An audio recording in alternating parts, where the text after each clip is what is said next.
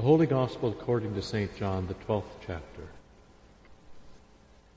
Now among those who went up to worship at the feast were some Greeks. So these came to Philip, who was from Bethsaida in Galilee, and asked him, "Sir, we wish to see Jesus." Philip went and told Andrew, and Andrew and Philip went and told Jesus. And Jesus answered them, "The hour has come for the Son of Man to be glorified. Truly, truly, I say to you, unless a grain of wheat falls into the earth and dies, it remains alone. But if it dies, it bears much fruit. Whoever loves his life loses it, and whoever hates his life in this world will keep it for eternal life. If anyone serves me, he must follow me. And where I am, there will be my servant also. If anyone serves me, the Father will honor him. Now is my soul troubled, and what shall I say? Father, save me from this hour? But for this purpose I have come to this hour. Father, glorify your name." Then a voice came from heaven, "I have glorified it, and I will glorify it again." The crowd that stood there and heard it said that it had thundered. Others said, "An angel has spoken to him." Jesus answered, "This voice has come for your sake, not mine. Now is the judgment of this world. Now will the ruler of this world be cast out. And I, when I am lifted up from the earth, will draw all people to myself." He said this to show by what kind of death he was going to die. So the crowd answered him, "We have heard from the law that the Christ remains forever. How can you say that the Son of Man must be lifted up? Who is the Son of Man?" Jesus said to them, "The light is among you for a little while longer. Walk while you have the light, lest darkness overtake you. The one who walks in darkness does not know where he is going. While you have the light, believe in the light, that you may become sons of light." When Jesus had said these things, he departed and hid himself from them. Though he had done so many signs before them, they still did not believe in him, so that the word spoken by the prophet Isaiah might be fulfilled.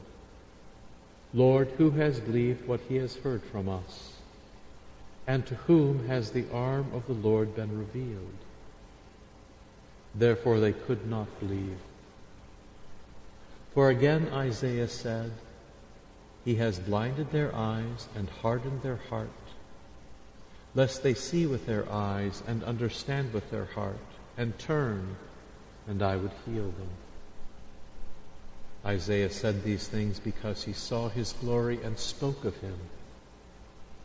Nevertheless, many even of the authorities believed in him, but for fear of the Pharisees, they did not confess it, so that they would not be put out of the synagogue. For they love the glory that comes from man more than the glory that comes from God. This is the gospel of the Lord. In the holy name of Jesus, Amen. For many of you, this Sunday ended spring break, your plans being canceled. For many of you, spring sports were to begin, but those plans were canceled. And for all of you, next Sunday would be a day with family and friends, but those plans are canceled. Pandemics make it very hard to plan. Even the most powerful people in the world change plans shortly after making recommendations. Pandemics reveal something fundamental about us. we are incapable of seeing tomorrow. Pandemics wreck our plans. It is frustrating and distressing. It angers and makes us anxious. Rather than making a plan, Jesus has a purpose. It directs his choices and is the very reason why he does what he does. In John chapter 12, verse 27, Jesus asks whether the Heavenly Father should save him from this hour. But then answering his question, confesses this hour is the very purpose for his coming. Jesus' purpose was revealed back in John chapter 1, verses 9 and 12. Jesus came to this hour to reveal God's love and give life to humanity. In today's gospel reading, we wonder whether anyone has the ability to see Jesus' purpose. It seems everyone has a plan for Jesus. The crowd's plan was for him to become the political king of Israel and throw out the Romans. The Pharisees' plan was to keep the status quo. They believed the Romans would destroy the temple and their way of life for one more attempted rebellion. But those plans were wrong because they had nothing to do with Jesus' purpose for coming. Jesus' purpose to reveal God's love and give life to humanity would take place when he drew all people to himself. Jesus uses a grain of wheat to distinguish how purpose withstands any change of plans. The purpose of the grain is to grow and bear an abundance of fruit. But in order for this to come to fruition, the grain must change. First, it must die. It must cease being grain. But the change in plans actually turns out to be the first step in its growth. Second, it must continue growing until the harvest. Again, the change of plan of letting go of its fruit turns out to be the fulfillment of its destiny. Of course, grain is not a person. It doesn't get attached to plans or stress about the change of plans. It simply does what it was created for. And perhaps this is why Jesus uses it for us. Jesus bids us to not fear or stress, but live in the way we were created.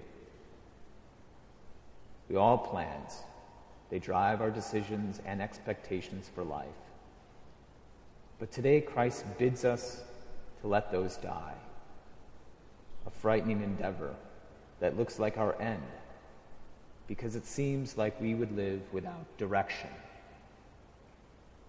Rather than living according to your plan, Jesus bids us to live according to God's purpose. Receive God's love and live like children of God. That purpose ends up growing in the very place where our plans die, our lives. And rather than living directionless, God's purpose directs our lives and its choices. Today, everyone in the gospel reading has a plan. The Pharisees, the crowds, and the disciples. A plan for Jesus, a plan for their lives, and a plan for their future. But Jesus is the only one who knows what he is doing, where he's going, and what is coming. Jesus is not without questions. Even he questions God's purpose. So he empathizes with all of us. But he's also the only one who rested in God's purpose in the face of seemingly chaos. Because God's purpose is the one thing certain. Jesus' purpose orders his life. Loving you and making you children of God will not change or be canceled, even if plans are. even when it looks like the ruler of this world is winning, by having Jesus arrested, convicted, and crucified, Jesus' purpose becomes clear to us. In the chaos of Satan's attempt to destroy Jesus, God's purpose shines forth because the purpose is deeper, more secure and certain than anyone's plan. God created the world in love, for love, and to love. And this purpose will never be canceled, because the ultimate attempt to cancel it through death ends up being the very purpose's fulfillment. During the pandemic, our plans are changed and canceled, but our purpose will not. And that gives us hope and security. We were created by love, for love, and to love. And Jesus died and rose again to reveal nothing can separate us from that love. In fact, during these times, God's love needs to shine, even if it shines in a way people do not expect. Sometimes love doesn't work according to our plan, so we adjust and carry on to show the world love exists. Because like grain dies, so that wheat grows in its place. Like Jesus dies and he resurrects in the same place, our plans can die to reveal God's purpose in the very same place. We will be sheltering in home longer than we planned. Our spring schedules will be different than we planned. We can cling to those plans with all the underlying fears and anxiety, or we can give them up to make room for God's purpose. This can be as scary as the pandemic, but through God's forgiveness, fear can turn into anticipation for new ways of God's love to shine. Now, I don't have a plan for that, but Holy Week is the perfect time for God's purpose to resurrect in our life. There will be services online for Maundy, Thursday, Good Friday, Easter Vigil, and Easter Sunday. Meditate on the Word, hymns, silence, and prayers, so your hearts and minds are directed according to God's purpose of loving you through death into life. Then, loved by God, his purpose will reorient your lives to make decisions that will grow into an abundance and withstand any change of plans.